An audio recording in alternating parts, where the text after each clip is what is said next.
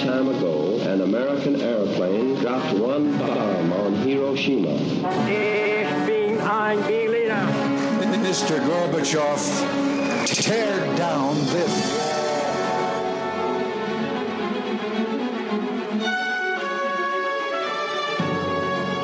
The American people, I think, is good people. They have not to charge with the guilty of all the lies. Welcome back. We're back. Yes, we are back. That fucking last episode was huge. Yes. This is the CIA Cold War 188 CIA part something. Why'd you look down after the huge comment? I caught that. Was that like God damn, I'm glad to be me. Hey, I wish. I wish. Anyway, so yes, CIA Cold War. Stay focused. In the end of our last episode, Eisenhower becomes president, and the first thing that he does is betray everyone who put him in the job by accepting the truce in Korea, in the Korean War. And he betrays Bedell Smith's last wish by putting Allen Dulles in charge of the CIA. Smith is like, this is going to be a fucking disaster. But Ike, on the advice of Dulles' brother, John, says, no, I think you should put my brother in charge of the CIA. He'll do a really good job. And that's what Ike does. Yeah. So, as I said, also at the end of the last episode, a couple of months after he becomes president, and only 1 week after Allen Dulles becomes director of CIA, on the 5th of March, 1953, Joseph Stalin, Uncle Joe, sadly died. Yeah. Yes. Very funny movie made out of it. The death of Stalin. Documentary. I think you meant documentary. Yeah. A few days later, the CIA had to admit to Eisenhower that they still had no reliable inside intelligence in the Kremlin. Our estimates of Soviet long-range plans and intentions are speculations drawn from inadequate evidence, was the official wording of what the CIA said. Eisenhower, of course, was furious. Ever since 1946, he said, all the so-called experts have been yapping about what would happen when Stalin dies and what we as a nation should do about it. Well, he's dead. And you can turn the files of our government inside out in vain looking for any plans laid. We have no plan. We are not even sure what difference his death makes. And that's a very important point. It's like, okay, we've known this is coming because obviously he's aged a lot. The war aged him a lot, just like it did FDR. We still don't have a fucking plan, and now it's here, and you're telling me we got fuck all? Because of this mentality, because of the great unknown, the Americans in Washington are even more fearful than they were before Stalin died about what Soviet Russia is going to do. What are their intentions? We have no idea. Maybe whoever takes Stalin's place, maybe Stalin was the rational one. Maybe someone who's going to come after him is going to be even more radical and start some shit with us. Maybe war is coming because we have no fucking idea what Stalin wanted to do. We don't know what the next guy is going to do. We have no idea what's going on. So everybody's nerves are turned up to 11. And that's the exact last thing you need during a Cold War. A nuclear. It goes to 11. 11. Why don't just make 10 louder? No, it goes to 11. As we've seen, and it was interesting reading these books on this period in preparation for this. You know, in the mindset of Americans and most people in the West after the end of World War II, the war machine that had been created in the US to cope with World War II, you know, this Keynesian, military Keynesian economy that had been created, which everyone realized was a great thing, pulled the United States out of the Great Depression. Had resulted in America being the dominant world power for the first time, both economically and militarily. And the planners realized well, this is good for us. We don't want this to go away. By the way, do you like the photo on my mic boom? Can you see that? Hold on, let me whip out my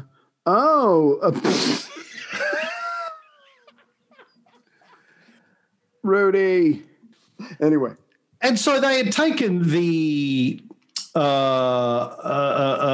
Nazi, the view of Nazis that people had developed, the Nazi campaign of mass murder and invasion and world domination, and just transferred that onto the Soviets. Yes. They said that what they tried to sell to the American people and to people in the West in the general is, well, the Soviets are going to now want to do what the Nazis did. In fact, they're probably worse. Right.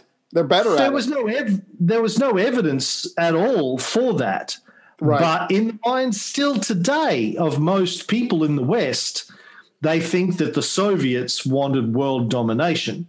Yes. That they wanted to. They were actively planning to overtake the world, and they were going to just kill everyone, rape, kill, plunder. Right. Therefore, they had to be stopped by any means. And it was a lot easier to sell that because we'd just seen the Nazis, what the Nazis were trying to do. That was real. Right.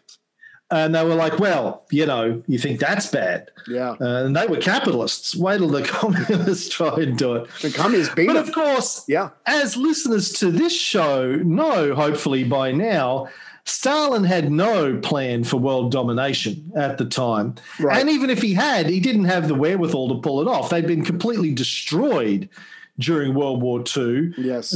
20 million people dead, entire cities destroyed, fucking starvation. The country wasn't doing well before that anyway, economically. Right. Yeah. The revolution happened at a time where the Tsars had been fucking shit up. They were basically not into the Industrial Revolution. And then, they got invaded. They had World War I, then they got invaded by the British and the Americans, and then they had the Civil War. And then they had, the fucking famines, and as a result of trying to quickly modernize the country, and they had the purges, and so they were fucked before World War II. Then Hitler invades, kills 20 million of them. Fucked. You've heard of double Oreos, double stuffed? They were double fucked. Yeah, and how are they supposed to DP? This is on a grand scale. How are they supposed to take over the world? Yeah, QP. Yeah, they were completely fucked.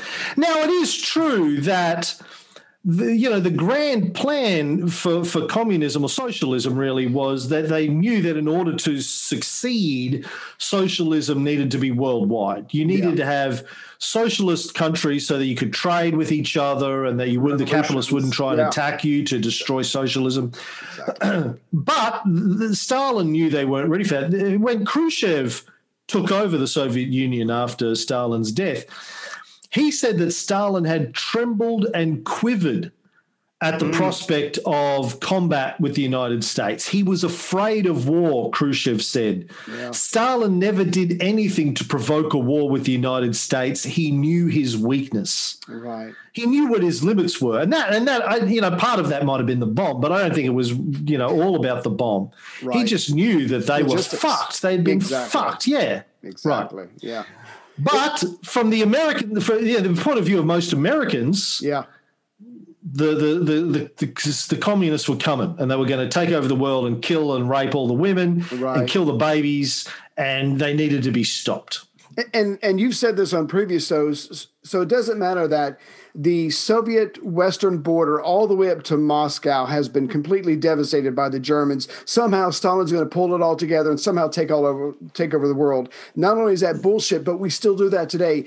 Putin is in his dacha. He's brilliant. He's a genius. He's thinking 50 moves ahead. He's got his hands in everything he knows. And we're just barely hanging on. We're barely surviving against him. It's a bunch of shit, but that's what we've been taught, and that's what we know. And to us Americans, that is truth. That is fact. And so it's very easy to sell it because we're already halfway there because we believe it. So, but another thing that we need to harp on is something we've been harping on. The Soviet Union, rightly so, is obsessed with national security. They're obsessed with their borders. It was Napoleon. It was the British and the Americans. It was Hitler. I mean, they're like, you fuckers keep coming at us from the West, which means we are going to hold on to Eastern Europe. It's going to be a shield. We're going to take those people and make them fight for us. So if you come at us again, and we know you're going to come at us, it's just a matter of when. You've got to go through all those countries and all those peoples even before you get to us. And that's going to give us time to get our shit together. We have learned our lesson. We're going to build up our defenses. We don't trust you assholes. And that's one, that's completely human. That's completely natural. That's a natural response. But for the Soviets, it's almost like on a manic level. So here we are saying the Soviets are evil. They're going to take over the world. And the Soviets are only focused on making sure you capitalist assholes don't come at us again. So the two sides are reading each other completely wrong. And there's no trust. And there's no way to have a sensible dialogue because you've got these two extreme points of view and they're pointed right at each other. Yeah, I mean, both sides thought that they had the one true truth. The one true. It's like reason. We're the Christians going to war with Muslims, right? Mm-hmm. It was religious. It was a religious war, and it was literally cast in terms of good versus evil on both sides. Yes, absolutely. And that's one of the problems with religion is you get people into a mindset where they accept the concept of inherent evil. Yeah. You can then just start to paint your enemies as being inherently evil, right, rather than going, okay, well, look, you know, they've got a point of view, and it's a reasonable point of view. We understand their concerns, a diplomatic view, right? We understand their concerns. They're reasonable concerns. Let's see what we can do. Let's come together and try and figure out how we can keep everybody happy, which is the whole point of the United Nations when FDR set it up. He was trying. It was a way of, using diplomacy, not war. Let's talk. But for the Americans, and I think also to the Soviets and the British, it was that wasn't going to fly. But they worked themselves up into such a fucking lather. Yes. That they couldn't pull back. Yeah. They'd gone too far now. Isn't it? A great irony that the United Nations and the Western Europe in general takes the very instrument that FDR helped create the United Nations to avoid war, and they literally use it as just one more tool, albeit one of the biggest tools on the planet, to go after and contain and hopefully destroy communism. So here was an idea where let's sit down and talk so we don't bomb each other. The Americans and the British and the French use that well-intentioned device to just bludgeon the Soviet Union, try to bleed them, try to weaken their economy. Their people are going to suffer, break them down and defeat them. So I don't know. It's just sad. But the Americans were literally on a mission from God, and anything went. The ends justify the means, and that's exactly what they were going to do. And they did. Yeah. Now, whether or not Eisenhower really believed this whole story about the Soviets being as bad as the Nazis and wanting to take over the world, he had to go along. He had promised to stop the Soviets, but it seems like he was anti-war. Eisenhower, obviously had managed to never actually get shot at in his entire military career, and he liked it that way. As would I. Yes. Yeah. Yes. So he didn't want to start World War III, and he decided to base his strategy on secret weapons, nuclear bombs, and covert operations. Makes sense. Cheaper, easier, maybe more controllable, but maybe it won't lead to World War III. I'm going to try these two smaller things working in unison, and maybe I can get this to challenge and or contain, maybe even roll back the Soviet Union. So not a bad plan on paper. But this is the guy who was critical of the use of nuclear weapons when it came to Japan. Yeah. Now he's basing his strategy on nuclear weapons. Well, the train has left as a deterrent. The train has left the station. If there's going to be, hopefully there won't be a war because we've got nuclear weapons. But if there is a war, we know that we can win the war using our nuclear weapons. It's not pretty, but there it is, and he can't change reality. So I'll try not to. Hopefully there's no war because of my big bombs. But if there's a war, I've got big bombs. I've got big bombs and I cannot lie. Yeah. So it's a plan. It's a plan. And unlike Truman, he really used the National Security Council. The NSC, yes, as you may recall, was created in 1947 to discuss the use of American power globally. Right. But Truman rarely used it. Eisenhower ran an NSC meeting every week. Good for him. It was him, it was the Dulles brothers, and Richard Nixon. Sorry, the Dumb and Dumber. Yeah, General of the Army Omar Bradley and Richard Nixon, like you said. So he was like, let's talk about the hot spots. Let's see what the fuck's going on. Let's see if we can contain this, because not going to World War III is kind of really what I'd like to do this week. And so that's how seriously he took it. They met once a week. We need to stop the Soviets without creating a war. Yeah, please. Now, the Dulles brothers really, as I said in the last episode, really personified this whole Soviets as evil mindset. They were the Cold War paradigm in person. Everything in their lives up until that point had prepared them for this battle. They were the quintessential Americans of the 1950s. As I said last time, they were raised as missionary Christians. They were raised in a parsonage. Their father was a Presbyterian minister. He was a master of Christian apologetics, defined the world in terms of a battleground between the forces of good and evil. Right. They were what Max Weber, the famous sociologist, defined as the two fundamental Calvinist tenets: that Christians are weapons in the hands of God and executors of his providential will, and that God's glory demanded that the reprobate be compelled to submit to the law of the church. They were made for this. They were made for this. They had this fundamentalist view that the American way was the Christian way, and the Christian way was God's way, and God's way was the right way, and everyone else needed to bow the fuck down. Blonde hair, blue eyes. Sorry, go ahead. Sorry, yeah. Yeah, the American way, yeah.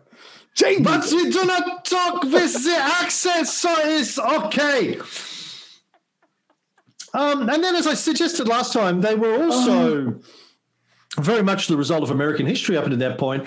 Their grandfather, John Watson Foster, had campaigned for Abraham Lincoln. He was the U.S. Secretary of State under Benjamin Harrison. Right. He was also U.S. ambassador to Mexico, to Russia, to Spain. He directly helped overthrow the Hawaiian monarchy. Thank you. Jeez. And then when he left public office, he pretty much invented lobbying. He set up a law firm that had this list of big corporate clients, and he would try and use U.S. power, military and economic power, to help his clients, he'd get his clients to get the government to help support their interests around the world. Right.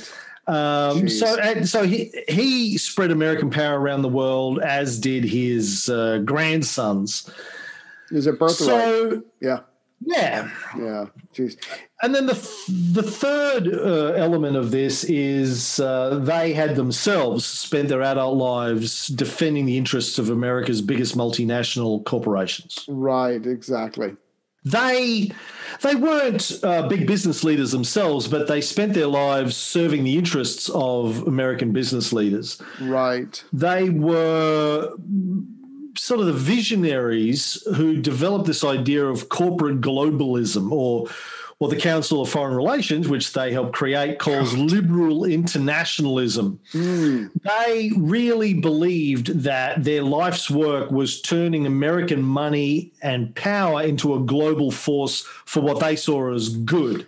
Right. In the mindsets of guys like this, using American money and American power to reshape the world into just American satellites was, when the Soviets did it, it was evil, right? Or when the Nazis or the Japanese or the Chinese tried to do it, Right. it's evil. When America does it, it is good because America is good because Jesus invented America or fucking whatever. Right. It's this. They had this mindset, which I think is still prevalent in a lot of Americans on both sides, left and right today, because I get this from my Democratic friends over there. Yeah.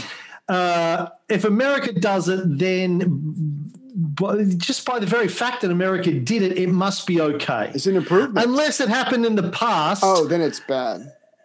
And it was a mistake. Like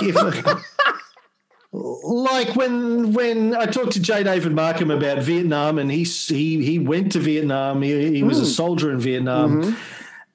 And, of course, he will now say it's difficult because he goes, well, yes, I did it and I'm proud that I went, but, yes, it was a bad war and it was a mistake and we shouldn't have been involved, but we did because we believed we were doing the right thing, but it was a mistake, blah, blah, blah. There's layers and layers of apologetics and justifications that you get out of people on the American left, as opposed to saying, no, it was inherently bad and it was done for completely wrong reasons, and I did it because I was an idiot and I believed in the rhetoric and the propaganda that I was told, and I was young and dumb and full of cum and I shouldn't have gone. But I did, and I regret it. It was a bad you can't I don't know how many Americans can say that. Yeah. I mean, there are some, like the guy we had on, Danny Sjersen, who came on and said, I went to Iraq and Afghanistan and because I was stupid. I believed the propaganda. Yeah. It was all bullshit. Exactly. I was part of the fucking war profit machine.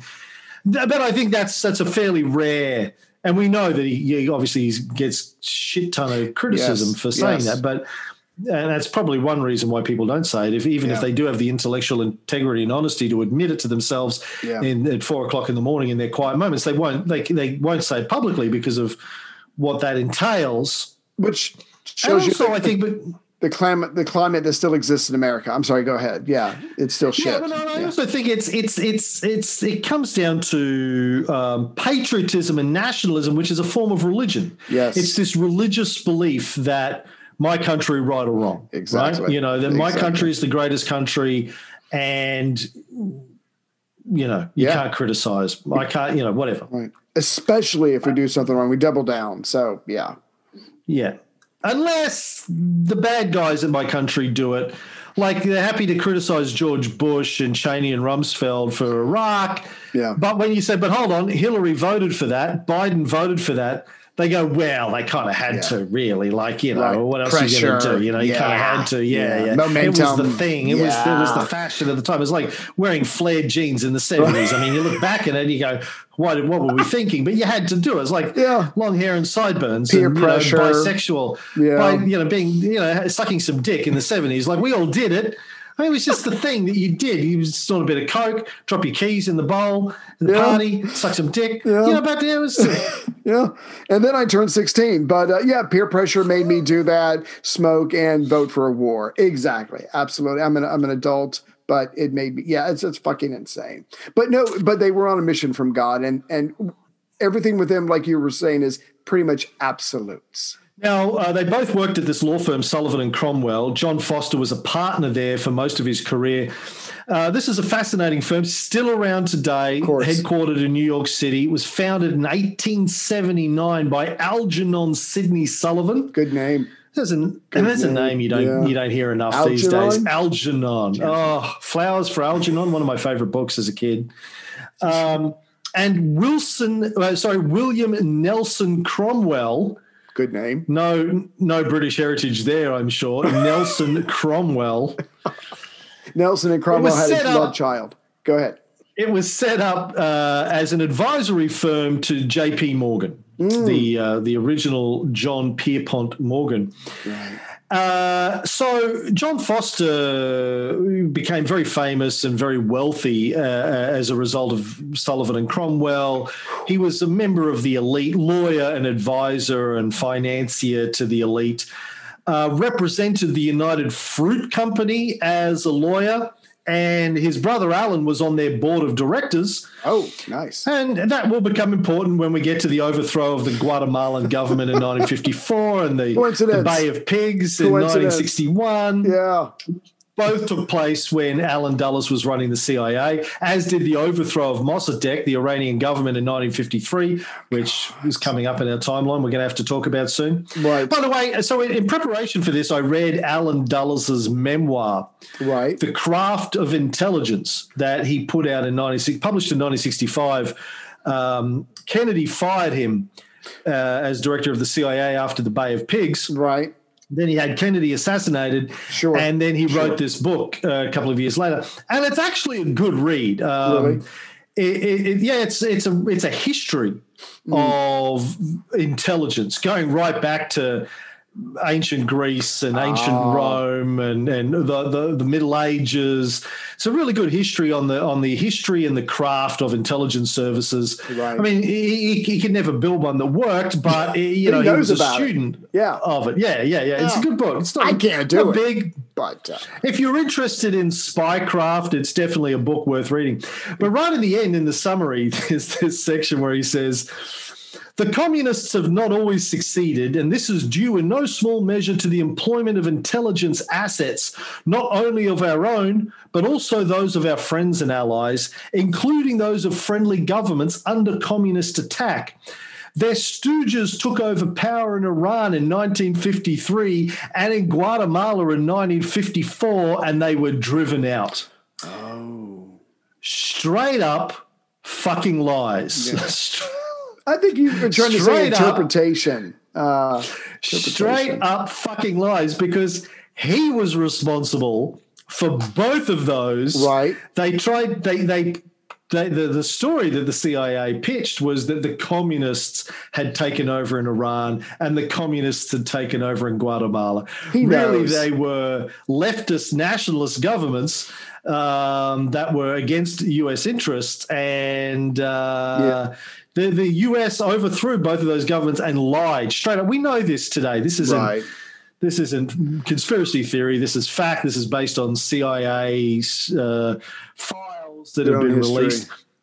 Yeah, but they straight up fucking lied about that, and he straight up fucking lied in the book. Now, we shouldn't be surprised that the director of the CIA straight up lied in this book, but this just goes, is just more evidence to say you can't trust any of these people. They all fucking lie, and they lie all the time. Yeah. Unfortunately, sometimes it's hard to figure out what are lies and what aren't lies, but these guys are all just fucking liars. They lie for a living. That's their craft, is to lie to us. Right. And we don't find out until years later. Sorry, go ahead. Decades later, quite often. That's the problem with being a conspiracy theorist is you know you're getting lied to. You just don't – you can't get evidence for what the truth is sometimes for many, many decades. Yeah. And so you shouldn't my take, as I've said before on many shows, it gets back to heuristics and epistemology. In the absence of evidence – to support the conspiracy theories, you should not believe the conspiracy theory. But you be open to the fact that, well, maybe there's other stories here that haven't come out yet. But don't throw your fucking lie. Then you just become like an anti-vaxxer, right? You become like, or moon landing or flat earth or whatever. Just go, listen. Yeah. I'm not convinced by the story that's out there, but I'm not saying I know what the truth is either. Right. Like the Kennedy assassination. That's my take on the Kennedy assassination. Who knows? I'm still not convinced. Exactly. I'm not convinced by the official story because there are so many fucking holes in it, and there are so many questions, and there are so many issues. What the truth is, I don't know, but I'm not buying it. Sorry, just not buying it. Well, the thing is, we know we don't know. Other people just will declare, heart on hand that they have the absolute truth, or you should believe them, or whatever. But when you were talking about Dulles and you were reading a part of that book, this phrase that came to mind was, controlling the narrative. He's an accepted official. He's been in a government position. He's respected, and so if he writes it in a book, nobody would lie in a book. That's just crazy. It's got to be true. So again, just the balls on this guy when he wasn't using them to bang somebody like a secretary. It's pretty amazing. But again, they thought they were on a mission from God. Yeah. Do you think when he was writing that, he knew that one day the truth would come out and he would be exposed as a complete liar?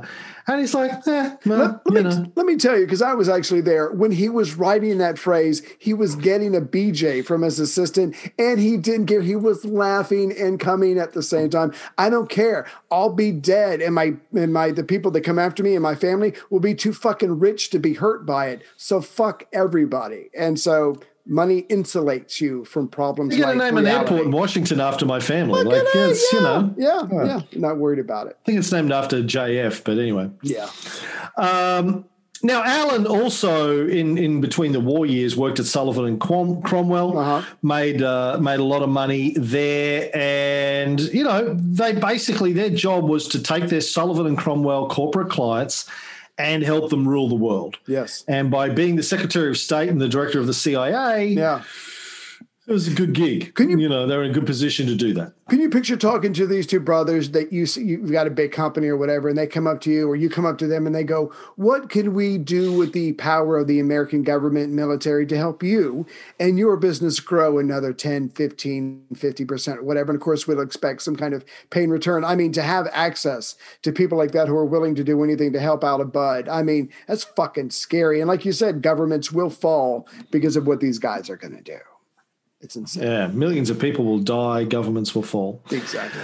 So on June 5th, 1953, at one of these weekly meetings of the National Security Council, Alan Dulles told Eisenhower that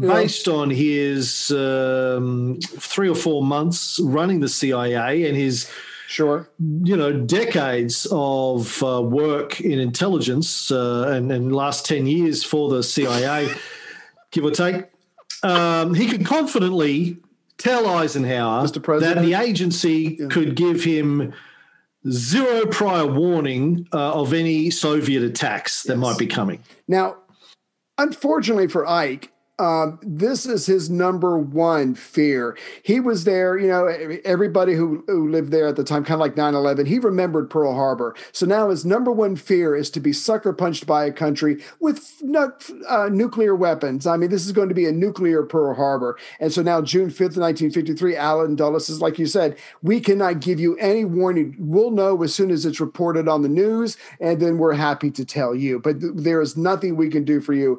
And Ike is probably like, oh, fuck, what can I possibly do? What are you guys doing for me? And that $500 million that you're getting a year, I'm starting to think, this is bullshit. So a few months later, the CIA guesses, and again, they tell Ike this, that the Soviets cannot launch an intercontinental ballistic missile at the U.S. until at least 1969.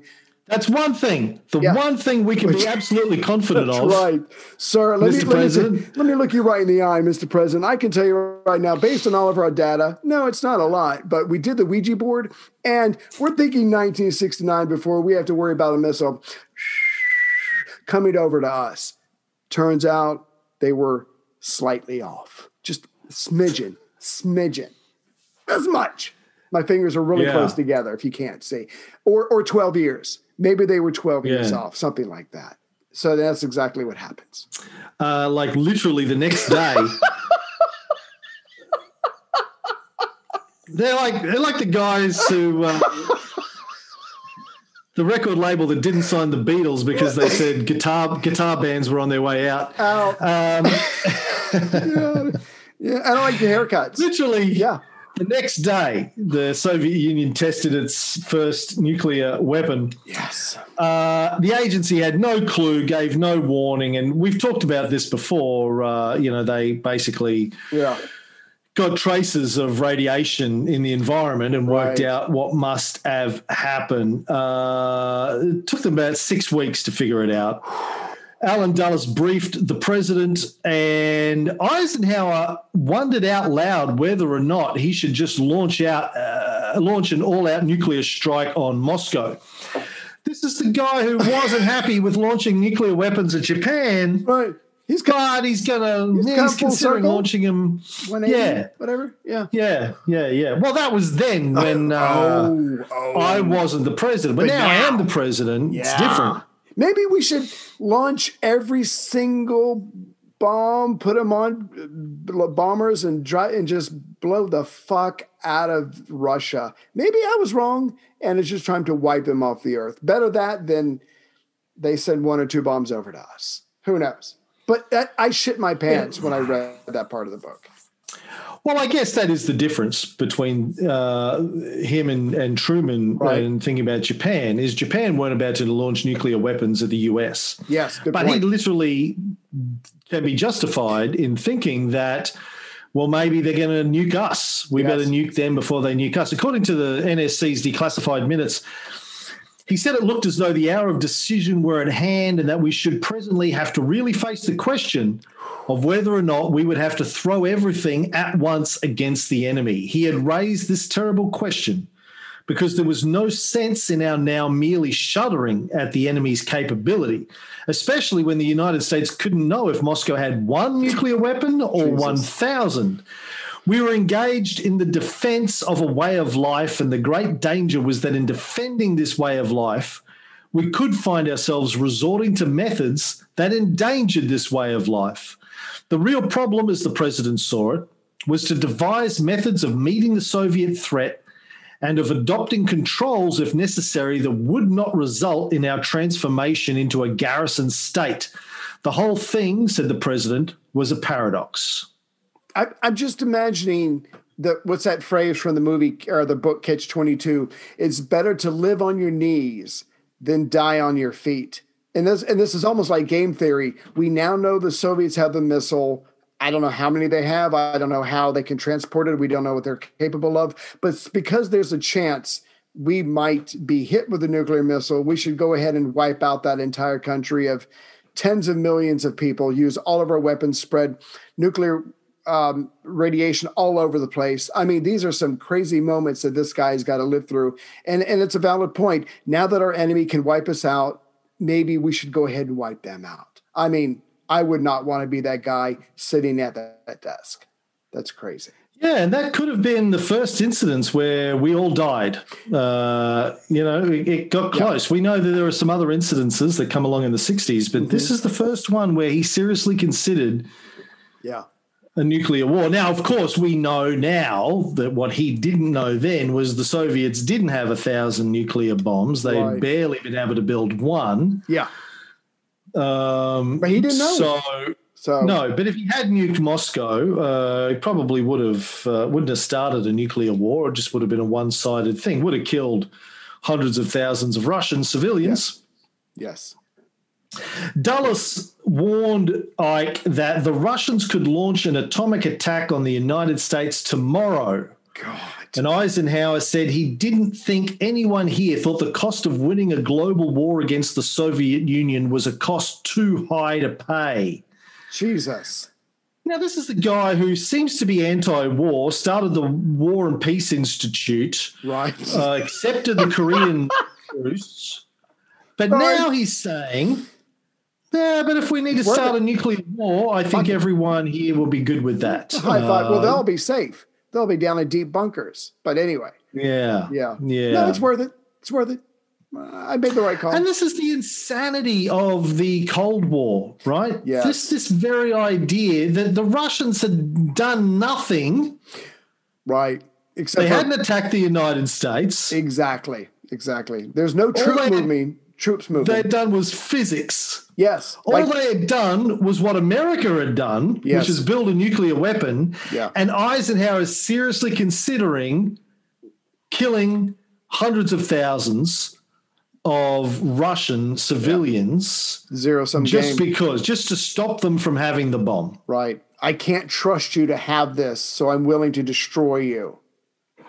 But but there's actually another thing. So let's take destroying a massive percentage of the human population on the planet. Let's just push that to the side for a second and look at another thing. So the price of victory may end up with the destruction of American democracy. So there's destruction of real life, and we might lose ourselves in pursuing a war with the Soviets. And then Ike told the Joint Chiefs of Staff, Ike said that the Joint Chiefs of Staff told him that we should do what was necessary, even if the result was to change the American way of life. We could lick the whole world if we were willing to adopt the system of Adolf Hitler. So we might wipe out the entire world, or we might have to become Nazis to save the world. But we're going to lose ourselves. I don't know what's going on anymore. I've always wanted to lick the whole world. He's licked the whole world with his tongue. He's licked the whole world. One lick at a time. Interesting note is in one of the books that I was reading. Right. When it said adopt the system of Adolf Hitler, it's spelled Adolf, A-D-O-L-P-H. Right. You don't see that often. It's usually A-D-O-L-F. Right. You could shorten. Is that anglicized? Fancy. Is the F anglicized? I have no idea. I'm not a Germanologist. Well, it's... Or what? I don't know. You just married. Married to one. Yeah. I know. But yeah. So what the fuck? The Joint Chiefs of Staff are freaking me the fuck out now. Well, we might not be able to survive as a democratic country, but we can survive. We'll just be like the Nazis. Yeah, and look, none of the books that I read really made as big a deal of this as I think they should have. This is complete fucking insanity from my perspective. Yeah. Like that's saying, like, they had worked themselves up into such a state. And the same's going on now with Iran, right? There's been the same deal with Iran for decades now. Well, we can't let them have nuclear weapons. Whatever it takes. We've got the bomb.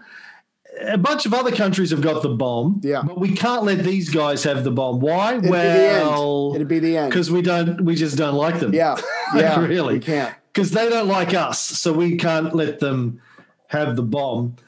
I mean, it was just the very idea of openly suggesting nuking a city or a country for the crime of science, which is what it is here. They're building a weapon for self-defense. They saw what happened to Japan. They're like, shit, we better get ourselves one of those. And he's talking about nuking them for the crime of building the same weapon the Americans had built. Well, if you're Ike and his CIA staff, and you already assume that the Soviets are going to destroy you, it's just a matter of when and how, and they develop the bomb. The bomb isn't in the American mindset. The bomb isn't to defend themselves. The bomb is to be used offensively to go after the Americans. Well, we know they want to destroy us because that's what everybody's saying, and now they can destroy us. So we need to destroy them. And so there's no sense of of any rational thought on the Russians' part. They're going to bomb us. It's just a matter of when. We got to take them out. Again, we're on the brink of annihilation here. Even though there's no reason or evidence to suggest they were going to bomb them. Well, it's all emotion. No, they're not even at war. Exactly. You're staring at me, I'm staring at you. Yeah. As it was, Eisenhower decided that the CIA, based on their tremendous track record up to that point, were the secret. We're going to save saviors the world. Yeah. Right? Yeah. Although in June 17 of 1953, when hundreds of thousands of East Germans took to the streets to protest work quotas that they'd been issued and just general declining living standards, possibly motivated in part by the RIAS, the American radio station in West Berlin, right, that was like Radio Free Europe. It was sending American propaganda into East Germany. When these hundreds of thousands of East Germans took to the streets, the CIA and the USA were completely unable to help them. Right. The uprising was put down by the East German government with the help of Soviet tanks. Surprisingly, though, only 39 people died. Oh, wow. Out of hundreds of thousands of people who took to the streets. Right. So, despite all of the efforts that the CIA had been making in East Germany, and again, I found no evidence to suggest that they did motivate or encourage the protests. Right. But knowing what we know about how America was using their radio stations at the time and how they did subsequently across Europe, when they definitely did do that, we have evidence of that. I don't think there are any transcripts of the American radio broadcasts out of West Berlin at the time. Convenient. I did as much research as I could this week to try and find some evidence of that. I found nothing. Right. But either way, the CIA wasn't able to do anything about it. Yeah. The following week, Eisenhower ordered the CIA to train and equip underground organizations capable of launching large-scale raids or sustained warfare in East Germany and other Soviet satellites. He also called upon the CIA to encourage elimination of key puppet officials in these states. So political murder. Political assassination. You haven't done anything wrong, but it would help destabilize that satellite area. So take them out if you can. So basically, there's another uprising. Eisenhower doesn't want to hear. There's nothing we can do. We can't help it. Frank Wisner, who was probably wetting himself when he heard about the uprising, but then he gets frustrated because he can't do anything. Eisenhower's probably like, that's not going to happen again. Let's get ready for the next time. And if we can take out some of these guys, but yeah, let's just train some guys and they should start taking out the leaders of the enemy. I mean, this is insane. That's how you start wars. No trials. Jury of their peers. No jury of their peers. To the best of my knowledge, this is the first time a United States president gave an order for Americans to carry out assassinations of other world leaders. But not outside of wartime. Right. You and I are no longer practicing lawyers, and it's probably best for the world. But since Eisenhower tells it through the CIA, that's like me promising you, but I have my fingers crossed behind my back. So yes, I did say kill these people, but I said it to the CIA, and everything they do is, and I'm being semi-serious here, because everything they do is secret. I didn't really say it, because it's a secret order, so it doesn't exist, or you won't find out about it for decades. So maybe he, in his head, he justified it by saying, oh, it's the CIA that's going to do it. I don't know. I'm just trying to picture, how could he, like you said, seems like war is a horrible thing. He experienced war from a safe distance, but now he seems to have gone all the other way, nuclear war, or let's just start killing political leaders. I'm just trying to get. I thought you were going to say he gave it to the CIA, which is like me giving you the responsibility of preparing for an entire show by yourself. Right. Well, both I know of it's you, never going to happen. Well, both of you are setting yourself up for failure. I mean, if anybody, you should be embarrassed right now. He said, I'll tell the CIA to do this. I know they don't have a fucking, no hope. No way they're going to be able to do this because they're fucking useless. So maybe it's not worried. Makes them feel good. Makes them feel like I think they're not a complete bunch of useless cunts. But, I know they're never going to do it. Well, no, but I think I'm serious. So here you have the president. This is Eisenhower. Fuck the United Nations. Fuck diplomacy. Fuck all of that kind of stuff. The rule of law. We're just going to create an American hit squad. Yeah. It's going to go around the world and try and assassinate, with no due process, political leaders in other countries. That was the due process. Right there. That was it. Did you miss that? I'm sorry. Yeah. I'm sorry. Yeah. No. Well, how about this?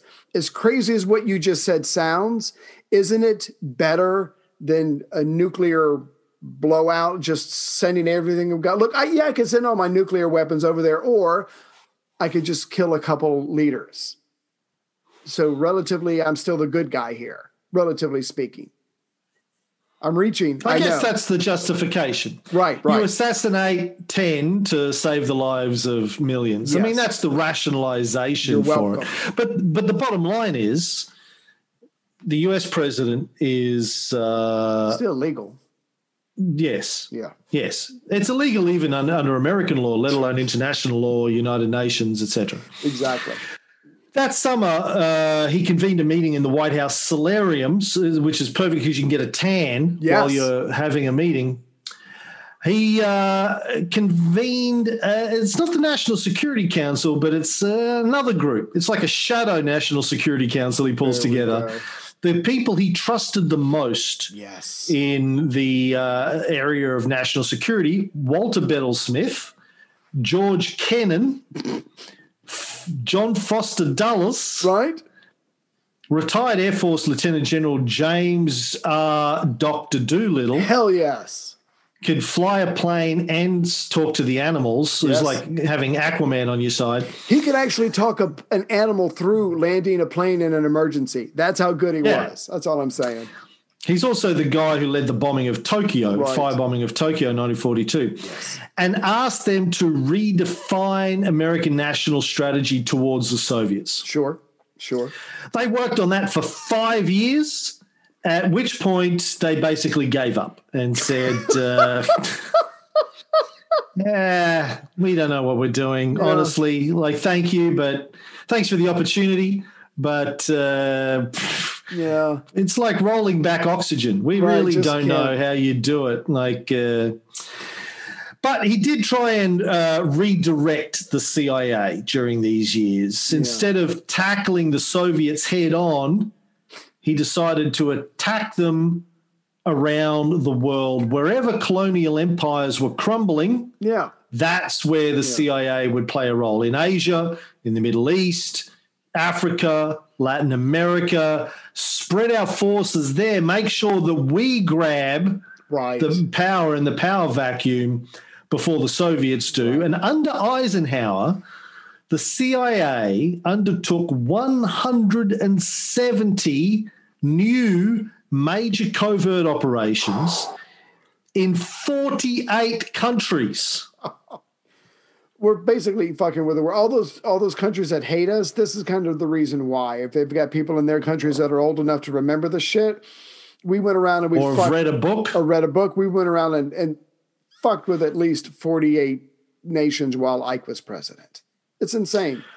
Why are we doing this? Well, because we got to save them from the Soviets doing this. Right. We need to invade and overthrow countries, governments of countries around the world, so somebody else doesn't do it first. We made this point, I think, on the previous episode, but I just want to make it here because it comes up again. So we have American spies going to these 48 countries. They don't speak the language. They don't know the culture. They don't know the history of the country, which, again, you think would be critical because it would help them to blend in, try to win the people over, whatever. Basically, college graduate white males who probably have a certain point of view about life, certain religion, whatever, the whole thing. They're completely unqualified, but they're the ones we're sending in. And we're fucking with these people and supposedly we're saving them, but we're making their lives harder. Yeah, exactly. That's like saying, listen, to a hot, attractive, I know you've done this before, a hot, attractive young girl, I'm going to rape you because if I don't, somebody else will probably rape you. And it's better for you if I rape you because I'm a Christian. I'm a gentle rapist. At least if you get raped by a rich Christian guy, it's better than getting raped by some poor, hairy communist dude, right? So atheist, right? So, you should thank me. Yeah. In fact, once I rape you, I want you to give me all your money. And your loyalty. Yeah. Or I'll have to rape you again if you don't. Like the apologetics and the rationalizations for it are pretty lame. I mean, it's justifying terror to prevent terror. To prevent terror, It's a good kind of like Larry David and the Hodgkins.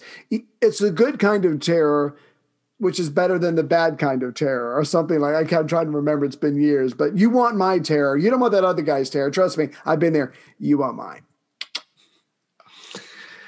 Jesus. So, of course, Eisenhower architected this whole thing with the Dulles brothers. The way it would work is that if Alan had an idea, usually he would give it to his brother, Foster, over dinner and drinks. Yep. Foster then, as Secretary of State, would talk to the president over a cocktail in the Oval Office late at night. Cockatoo. Yeah. Foster would then go back to Alan with the president's approval. Right. And just the president's warning, just don't get caught. That was his that was his warning to Alan Dulles. Do it. The only limit. Just don't get caught. Don't get caught. We're good. You're golden, pony boy. Do whatever. Do the crazy plan that you told your brother and he told me. Just don't get caught. And let's move on. Foster believed that the United States could and should do everything in its power to alter or abolish every and any political regime not openly allied with and loyal to the United States. It sounds right. That actually sounds right. And Alan, his brother, completely agreed. Fucking and A, with bro. Eisenhower's blessing, they set out to take over the world. I think Alan Dulles, there's actually a quote from him going, fucking A, brother, fucking A. So, yeah, they were going to rewrite the map of the world based on their beliefs, and they had the backing of the president who probably didn't want to know the details. Don't worry about it, Mr. President. We got this. We got this.